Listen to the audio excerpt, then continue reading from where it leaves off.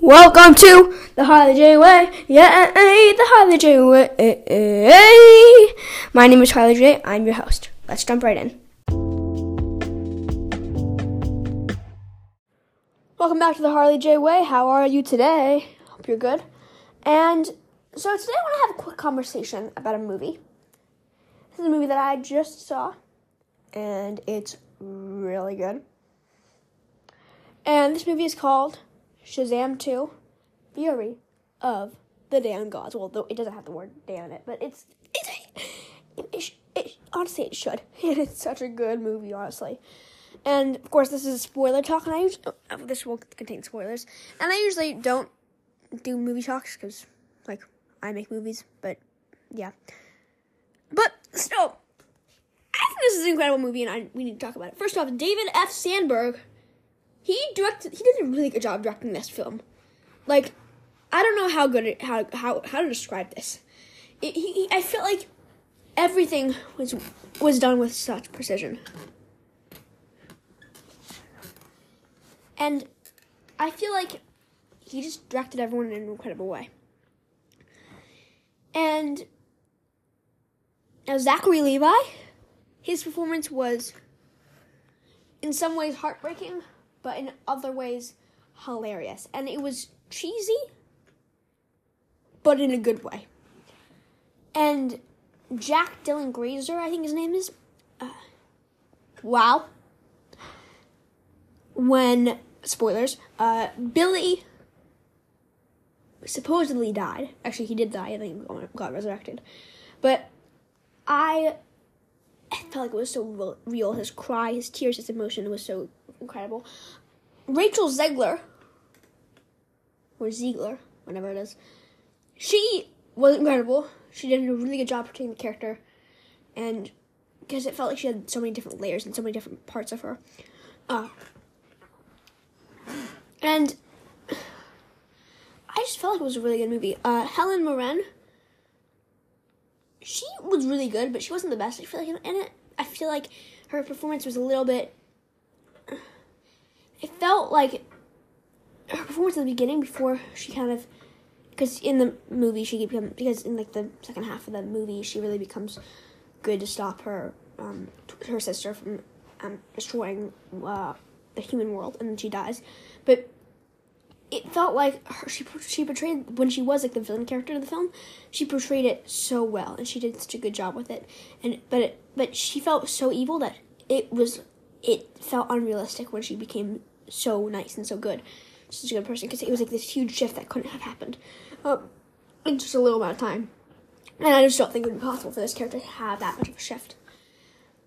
And Lucy Liu, I don't know her name exactly, sadly, who played one of the other sisters, was really good in it. I felt like her performance was very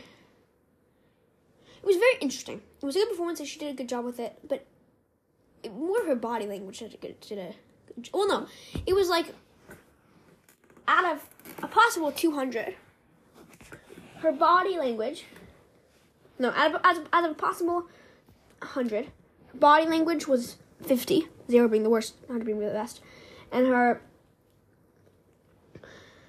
auditory speaking, her lines, the way she delivered her lines, was also 50. So 50 plus 50 equals 100. So in a way, it's 100 out of 100. In another way, it's 100 out of 200, or 50 out of 100. But it was a good performance. It just felt a little stiff at some points, and it felt like she wasn't doing enough, or she was doing too much, and it just didn't. It felt like she was definitely at some parts felt realistic, but it felt like she was just doing it for the camera. And of course, she wasn't looking at the camera, but she was still doing that. And one thing I did love is how David F. Sandberg, the director, who has a YouTube channel. I love his YouTube channel. It's called Pony Smasher. Check it out.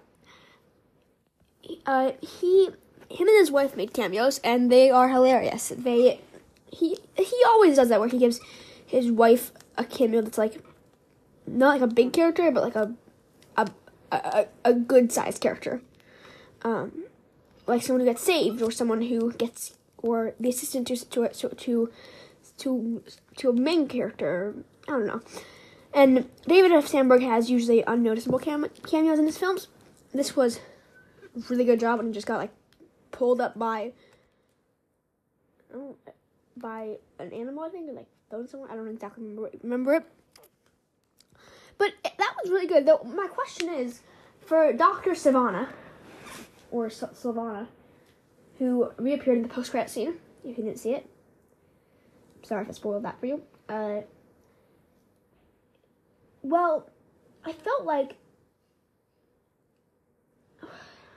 it was very weird. It was a very weird post-credit scene that I didn't really understand it. It was very weird. It was very, like, well, we already established his character and almost killed him off, and didn't take the eye out of him, and snapping that staff in half kind of make him a tiny bit better, more of a good person. But it didn't feel like that. It felt more like he didn't change at all, which was very weird, and I don't understand that. And then the Justice Society trying to recruit Shazam, that was also very weird. Felt like, I don't know, I feel like in this universe, like, who would actually go and, like in some ways, yeah, go get Shazam, but at the same time, like, they have this weird nickname. Shazam and his family have this weird nickname. Also, it doesn't make sense. Why didn't Shazam say all or nothing, all or one, or you need to bring my whole family? He was like, oh, I feel like in every other scenario, he would have. He's like, oh no, it's either me, and it's either none or me and my whole family. But he just did it himself, and it was weird. And I don't exactly know why he did that, but yeah. Also, I don't know, everything. Okay, so the ending with the wizard, like, I feel like, how did that wizard shave his beard so quickly? That was a joke, but that wizard thing at the end was kind of hilarious. I didn't really understand it too much, but I felt like, okay, first off, why does Shazam not know what his superhero name is? Like, in the first film, it was, like, clear that he was called Shazam. That was his name. He was like, say my name. What's your name? Shazam! Shazam! That's how the family got powers. But, like, it's just Shazam. It's like he acknowledged that was his name in the first film, and now it's like he doesn't remember that. Like, it doesn't exist. Like, how did you think that people... Like, how do you remember that moment of giving your family superpowers? Like, that should stick out. I'm just saying. Like, it doesn't make sense. So, yeah, it doesn't really make sense.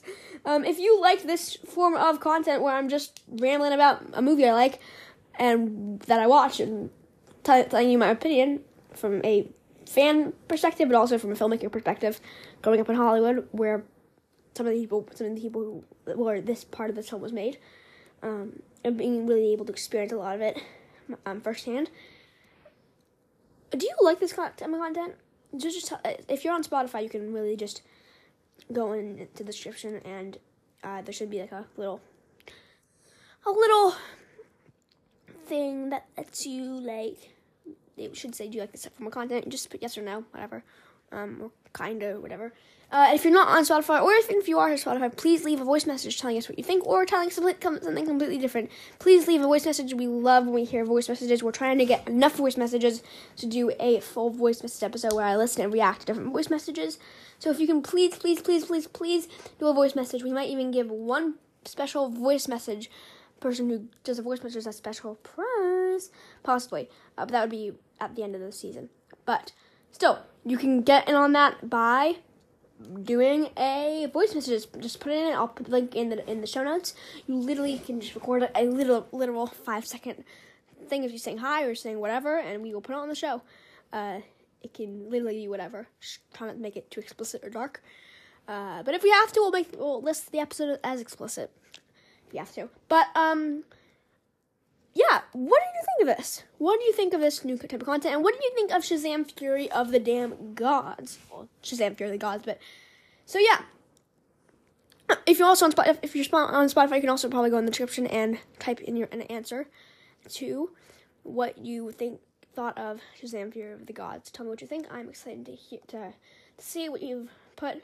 And yeah, okay. Thank you for listening. I'm Harley J, and peace out.